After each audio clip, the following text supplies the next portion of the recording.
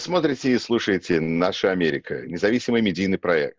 Здесь вы услышите голоса русской диаспоры, люди, которые родились в странах бывшего Советского Союза и которые живут и называют своим домом Соединенные Штаты Америки. Меня зовут Юра Рашкин. Ко мне сегодня присоединяются два блогера, Женя Лин и Саша Флинт. Ну что ж, на этом выпуске давайте обсудим такую интересную личность американской политики по имени Роджер Стоун. Только что его арестовали, все ФБР собралась вокруг, чтобы произвести правильный арест в его доме. Почему-то он именно оказался в этот момент в футболке, на которой было написано «Роджер Стоун этого не сделал». Как будто он знал, что его будут арестовывать. Это вот тот именно человек, который занимается темной стороной нашей американской политики уже много-много лет. Я рад, что мы сможем сегодня его обсудить.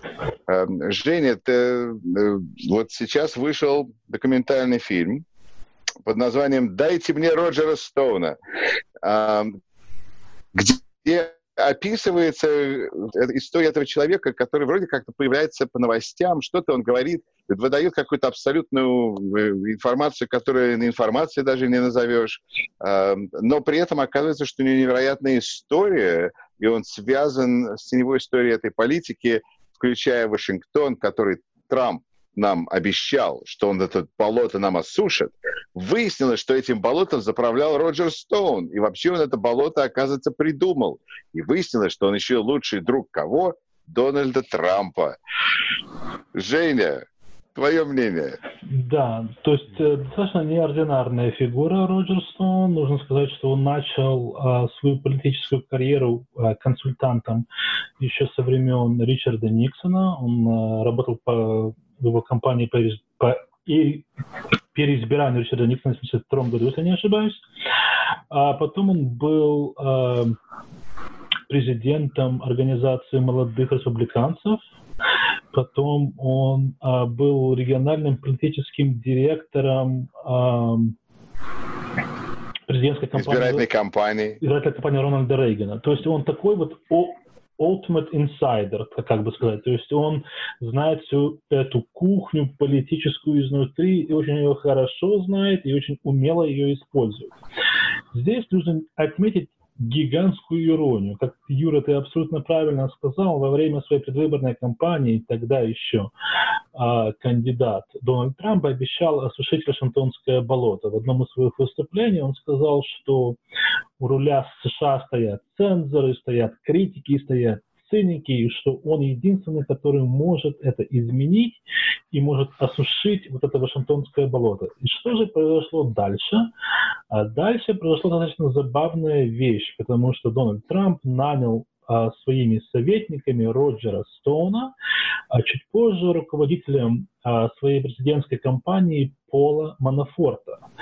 Пол Манафорт и Роджер Стоун – это ярчайшие представители именно того самого Вашингтонского болота, которое обещал осушить Дональд Трамп. Более того, которые при этом еще работали в одной компании. Да, они работали в одном. То есть они не только болото, они как бы настоящая Вашингтонская трясина. Они стояли у истоков создания политических комитетов, так называемых PACs и Super PACs, это Political Action Committee, то есть таких комитетов, которые брали деньги в неограниченном количестве и тратили их на интересы того или иного кандидата. Ничего нелегального в этом как бы не было. Это необходимо заметить, что они не делали абсолютно ничего нелегального. Но в то же время вот это именно они стояли у истоков, то есть поломки системы, американской системы. Именно именно этого Вашингтонского болота, против которого как бы апеллировал тогда кандидат Трамп. И что вот тут получается, мне кажется, очень интересной деталью, это то, что Роджер Стоун и Пол Манафорт построили свою компанию на том, что они работали с клиентами, которые были как бы... Никто до них не хотел дотрагиваться. Всякие диктаторы и разные неприятные личности. И вот так и господин Манафорт и познакомился со всеми своими украинскими клиентами. Безусловно, что в принципе, сделал на тот момент, опять же, это компания Роджера Стоуна, это было после того, он был политическим консультантом. После того, как кандидат занимал должность, выигрывал выборы, Роджер Стоун, Пол Манафорт, они открыли вместе с господином по фамилии Блэк, они открыли компанию лоббистов, которая называлась Black, Manafort and Stone. То есть, в принципе, как бы случалось так, они помогали избираться человеку, а потом они открыли компанию лоббистов, которая давала доступ к их избраннику. И они занимались, то есть вот это никогда до них, вот именно вот так, никто в Вашингтоне себя не вел. И они были первыми, кто это сделал. То есть вы стояли у истоков этих лоббистских компаний, да, которые сейчас... Но при этом это вот невероятная личность Роджера Стоуна, которому не удалось стать тем большим волшебником, которым он мечтал, политическим, потому что выяснилось, что у него необузданная энергия выливается еще и в сексуальную сторону. Мало того, что ему за 60 лет он продолжает качаться и выглядеть мощно, там у него на спине такая татуировка Никсона, но он при этом еще и участвовал во всяких сексуальных оргиях, которые, видимо, испортили его, помешали его карьере политической.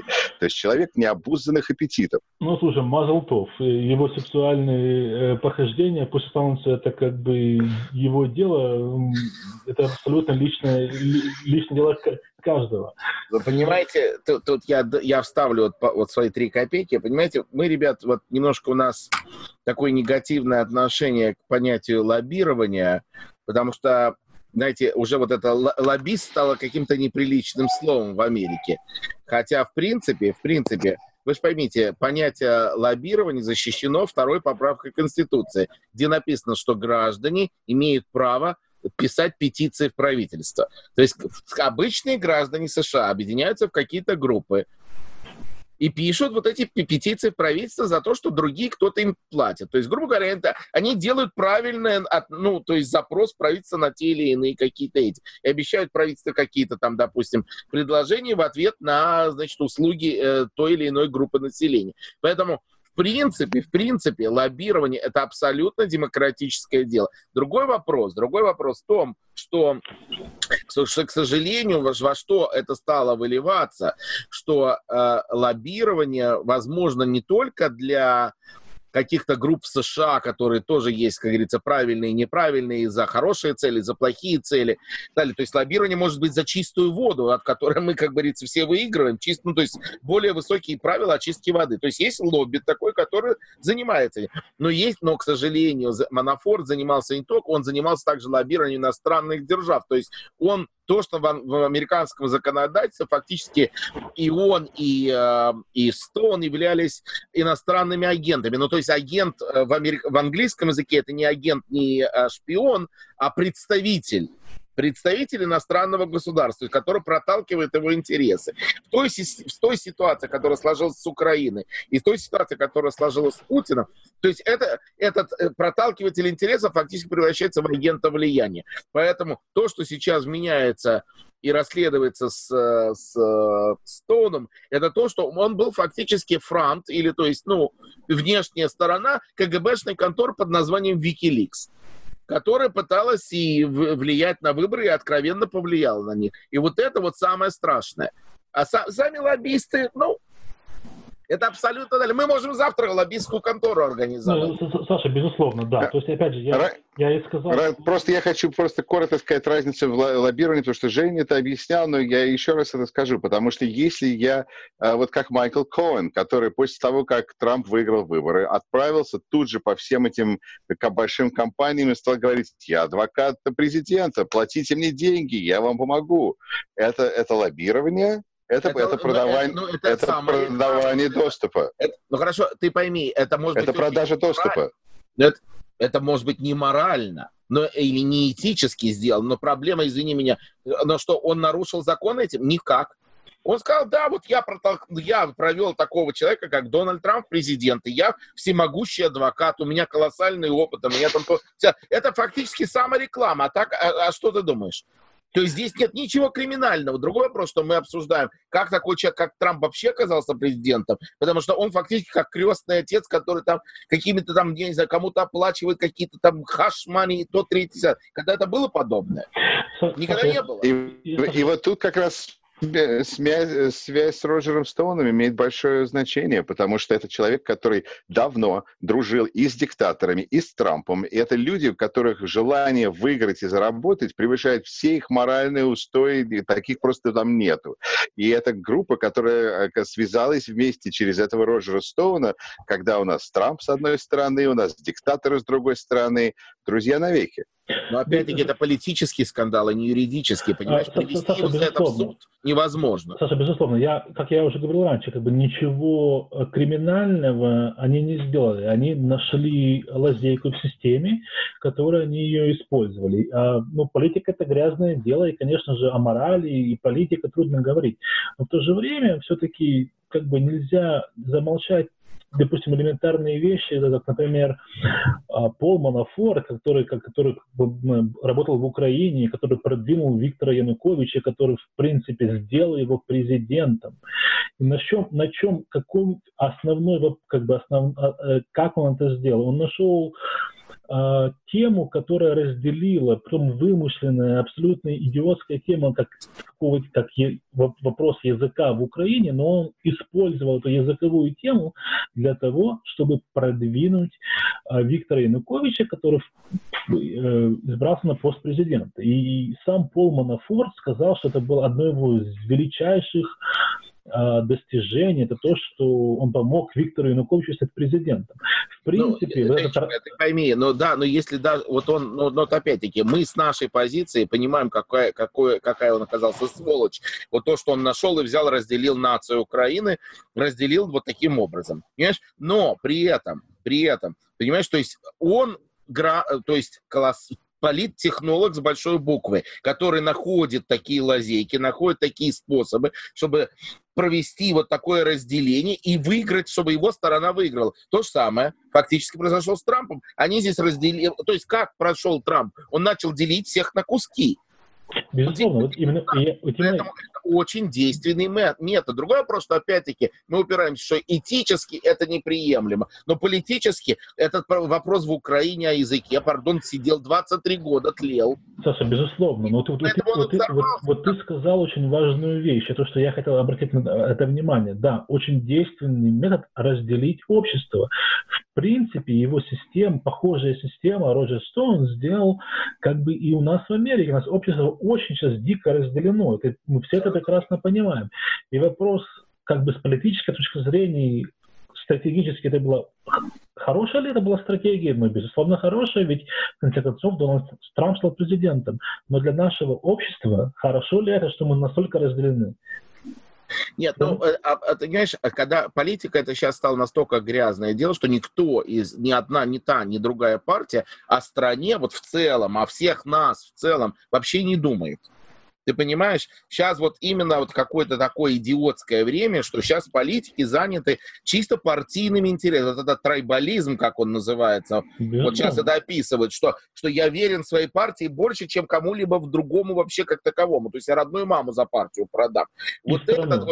Да, причем он и в Европе есть, он есть и в США, он захватил. То есть это какой-то виток новый, развитие демократической системы, когда демократия, то есть становится какой-то системой племенного отбора, понимаешь? Ты знаешь, это именно этот Роджер Стоун, который несет такую большую ответственность за то, что мы так смотрим на друг друга, к какому племени ты принадлежишь. Я читал историю про Роджера Стоуна, когда люди стали писать недавно, когда его арестовали, что это за человек такой. Человек писал, что я работал у него летом водителем. Когда я был в колледже, у меня была работа, я у него был водителем.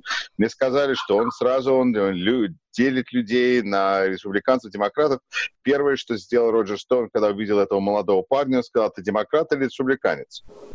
Вот это деление людей на ты наш или ты не наш, И это то же самое, что делает Трамп, когда ему говорят, вот такой человек вас критиковал. Говорит, да, но он поддерживал Хиллари, все с ним все понятно. Он мексиканец там, допустим, да. Не наше племя. Я считаю, что это, вот именно, Юра, опять же, я тебе благодарен, что затронул эту тему, именно вот этот нюанс, потому что я считаю, что, к сожалению, в Америке сейчас это очень опасный эпизод, что мы сейчас живем, потому что мы забываем о том, что и демократы, и республиканцы, мы одинаково любим нашу страну. Да. Мы одинаково ее любим. У нас, может быть, мы можем не соглашаться с той или иной политикой, с той или иным взглядом на какие-то конкретные вещи, но мы любим нашу страну. Ни у какой партии нет монополии на патриотизм. Ни у демократов. Амин, да, точно, согласен. Ни одной партии нет. Никто из нас не более натуральный американец, настоящий американец. Я согласен, что все мы любим страну и так далее. Но, к сожалению, ребят, знаете, опять-таки я выступаю адвокатом дьявола во всем этом деле. К сожалению, что я вижу вот сегодня в партиях, что они делают. То есть люди говорят откровенно тупые какие-то лицемерные вещи и пускают их в массы, и массы начинают это множить и повторять и так далее, которые фактически являются неправдой для того, и являются чисто вот созданием вот этого нагнетанием этого политического фона для победы каких-то своих совершенно конкретных политических идей, которые в данный момент просто им нужны. Они абсолютно не нужны стране, они работать не будут, или наоборот, они работают, но партия не хочет их продвигать. То есть интересы государства опять-таки уходят на задний план. То есть вот я не хочу сейчас переходить на эту тему, но в принципе со стеной обе партии совершенно четко занимаются лицемерием. Обе партии, я их поймал. Саша, я просто не могу поверить, что ты такой оптимист, что ты считал, что когда-то было по-другому. Нет, я не считал, что когда-то было по-другому. Просто вот на сегодняшний день это стало настолько видно невооруженным взглядом. То есть люди настолько... вернее, партийные интересы стали настолько перпендикулярны интересам государственным, интересам нации, что мне хочется, разогнать обе партии. Потому что обе партии фактически выступают сейчас как враги США. Вот не каждый отдельный демократ, наверное, сам по себе хороший. Каждый, наверное, отдельный республиканец по себе абсолютно нормальный человек. Но когда их собирают вместе, это получается стадо баранов, которые делают совершенно какие-то идиотские вещи и говорят идиотские вещи. И... Ты знаешь, я считаю, что стадо баранов, если их разобрать на индивидуальных баранов, все равно бараны. Не все. Очень много, к сожалению, боятся чисто партийной дисциплины. Они боятся, и я это совершенно четко вижу. Понимаешь, что то же самое вот происходит в республике. Почему республиканцы боятся выйти против такого? Они что, не понимают, что Манафорта до болот? Они что, не понимают, что Роджер Стоун? Они что, не понимают, что Трамп их сводит на нет? Да, они прекрасно все это видят. Они, может быть, с ним согласны по каким-то там идеям его предложений, но они же видят, что партия деградируется. Но партийные интересы у них, вот это сохранение вот этого статус-кво их партии, как вот этой вот такой вот закрытый какой-то клуб эксклюзивный, для них намного дороже, чем интересы всех граждан страны вместе взятых. Вот и все. И вот этот феномен современной американской политики, это именно со времен такого никогда не было. Всегда были какие-то как бы прагматичные люди в центре. А сейчас, понимаешь, мы обсуждаем на то, что, когда это было слыхано, то есть чтобы Роджер Стоун, такой, значит, политтехнолог, лоббист и так далее, представлял интересы фактически КГБ на самом высшем уровне США. Камон, ребят, подумайте. Я понимаю, был бы какой-то там министр. Потому что он считает, что КГБ поможет его партии выиграть. Да. Как можно представить? В чем? Мы не можем Трампа прицепить, потому что нас каждый раз просят, а где вы видели его подпись? Конечно, кровью он не подписывался. Хорошо, и тут я хотел бы дать последнее... Они все, эти люди, они что, все вдруг взялись совершенно с бухты-барахты помогать ему избираться и соединились с WikiLeaks и платили какие-то деньги и устроили всю эту избирательную кампанию, всю эту весь этот шум, грязь, фейк-ньюс, все просто так? Просто им ничего не сказали делать, но они все это сделали. Чисто сам из добрых побуждений любви к Трампу. Ребят, камон. Женя, ты хочешь добавить пару слов о сговоре? Да. Значит, давайте так. То есть Саша немножко затронул эту тему. То есть нам нужно сначала четко озвучить как бы вещи. Wikileaks, Джулиан Ассанж получил информацию, взломанную почту демократов. Почту демократов взломали ГРУ. Это мы знаем, это говорят наши ЦРУ. То есть ГРУ взламывает демократов, передает эту почту в Wikileaks, Wikileaks передает почту... Wikileaks, как бы он не передает почту, Wikileaks сливает эту информацию в открытый доступ. С взаимодействием и по расписанию, который предлагает ей компания Трампа. Не просто сливает, а сливает в определенный момент. Потому что когда Трампа хватает за то, что он на автобусе сказал много лет назад, то тут же сливают все эти... Чтобы отвлечь внимание. Это закоординированная реакция. Я прочитал, изучил все обвинения, все, по-моему, 24 страницы обвинения, которые предъявил специальный прокурор Мюллер Роджеру Стоуну. Да. И как бы мое мнение, то есть чтобы дать как контекст, мы все знаем историю Аль Капоне. Okay? Его взяли не за убийство, не за рекетирование, а его взяли за неуплату налогов. Поэтому за что... В чем обвинение было Роджеру Стоуну? Не за вот этот коллужен с Россией, потому что, в принципе, опять же, он ничего, даже если связываясь с Wikileaks, он сделал ничего незаконного, но его взяли за то, что он соврал про это. Он был под присягой, давал показания комитету в Палате представителей, и на конкретный вопрос связывал, имел ли Роджер Стоун, вел ли он переговоры с Джулианом Ассанжем. На этот вопрос он сказал, что нет.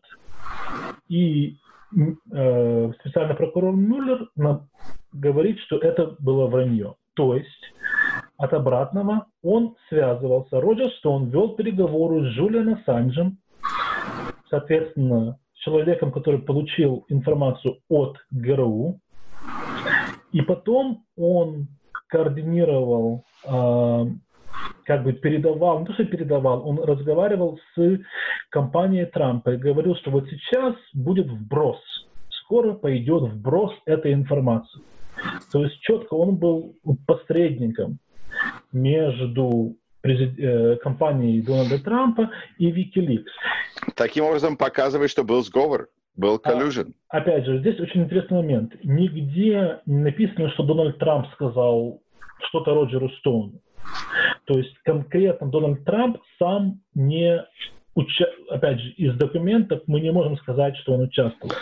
Но факт остается фактом, что Роджер Стоун, опять же, он был посредником между... Он разговаривал с кем-то в компании Дональда Трампа, знал ли сам Дональд Трамп об этом или не знал, я не знаю. И он говорил с Джулианом Ассанжем. Опять же, через другого посредника, но вот эта цепочка связей была четкая. Опять же, то есть это четко то, что мы можем сказать. Достаточно для импичмента, естественно, недостаточно, на мой взгляд, окей. Но в то же время, опять же, говорю, связь между Дональдом Трампом и Wikileaks, Джулианом Ассанжем, соответственно, ГРУ была. Значит, я тут добавить, что в принципе, если человек вот действительно не предвзятый, смотрит на все это дело, и ему просто объявляют, что вот все эти люди от генерала Флинна до Манафорта, до Роджера Стоуна, до всех остальных, вот, которые арестованы, уже сознались и которых вот ждут наказания и так далее. То есть, если бы все эти люди были в каких-то разных организациях, никак не связанных с Трампом, и делали какие-то, каждый свое какое-то дело, то тогда можно было бы, наверное, как-то вот говорить, что вот да, вот, ребят, ну это какие-то там люди, вот они типа собрались, там занимались всякой ахинеей, непонятными преступлениями. Но так как все они были и работали, и участвовали на одного человека, в компании одного человека, с одной единственной целью для продвижения его в президента США, то как бы вот отрицать о том, что был collusion, преступный collusion на уровне шпионажа и на уровне диверсии, практически невозможно. То есть это логика как бы прямо перед нами. Но при этом смысл заключается в том, что для того, чтобы прицепить к этому делу Трампа, то есть должно быть какое-то письменное или устное свидетельство, которое вот можно прослушать или можно увидеть, так далее, там, я не знаю, с DNA его, так далее, которое скажет, что вот да, вот давайте, ребята, начнем слушать, чтобы Wikileaks начал сливать информацию, как мы договорились, скажем. Вот что-то такое. Вот это тогда было бы импичмент дело. А так нет. Я считаю, что демократам сегодня, то есть вот после всех этих и так далее. Я, кстати, об этом говорил где-то год назад, мне тогда не поверили, я сказал, что, ребят, Миллер готовит политическое дело, а не криминальное против Трампа. Не, почему, как ты это знаешь? Я говорю, я догадываюсь, у меня есть свои источники. И я сейчас считаю, что фактически это будет грандиозный политический скандал, который доказан для нас, как для публики широкой, но это не криминальный скандал, и потому использовать его для импичмента будет невозможно. И демократам надо забыть и похоронить эту идею. Если они хотят сменить Дональда Трампа на посту президента, они должны прежде всего начать улучшать самих себя и готовиться к выборам 2020 года. Серьезно готовиться. Потому что Дональд Трамп и русские шпионы, агенты влияния, КГБ, ГРУ, неважно, как бы они сейчас ни назывались, это серьезнейшие оппоненты. Дональд Трамп прекрасно знает, как разделить наше общество, прекрасно знает, как поднять волну какого-то негатива или каких-то сплетен, или какой-то грязи поднять ее из ниоткуда. И он это сделает заново. Поэтому если демократы хотят выиграть, причем любой из них, кто выиграет, лучше, чем Дональд Трамп, любой, практически, хотя я не любого хотел бы поддерживать, но любой из них лучше. Так вот, если они хотят выиграть, они должны сосредоточиться не на импичменте и не на этом скандале. Этот скандал уже себя исчерпывает, ибо я думаю, что он себя исчерпает в ближайшие пару месяцев. Окей. Саша, я думаю, что Демократической партии надо тебя нанять как консультанта, потому что у тебя столько много замечательных идей того, чего им надо делать. Это просто надо записывать. К счастью, у нас есть запись вот этого видео. Цитировать тебя, да, на съездах Демократической партии. А вот Саша Флинн сказал. Но что я хочу, чтобы, во-первых, донести какую мысль. В российском медийном поле очень часто говорят о том, что непонятно, то ли Трамп наш, то ли Трамп не наш, то ли Путин с ним, то ли Путин не с ним. А я думаю, вот что мне Роджер Стоун показывает всей своей истории 30 лет работы от диктатора Дональда Трампа, это то, что эта история абсолютно реальна, абсолютно нормальна. Вот есть люди, у которых есть связи, и все это абсолютно объяснимо. Я думаю, что это важно. И последнее с Роджером Стоуном, что я хотел сказать, он человек, который как бы зарабатывает себе на хлеб тем, что он дает интервью. Когда ему говорят: Роджер, ты не можешь говорить перед камерой, он говорит: тогда зачем я вам здесь нужен? И последнее высказывание, которое он сделал, он сказал: вы знаете, что Мюллер на самом деле он хочет сковырнуть и Трампа, и Пенса, и на место Трампа посадить Нэнси Пелоси, и чтобы Нэнси Пелоси взяла Хиллари Клинтон, назначила ее вице-президентом, и вот так думает Роджер Стоун. Господа, невероятный человек.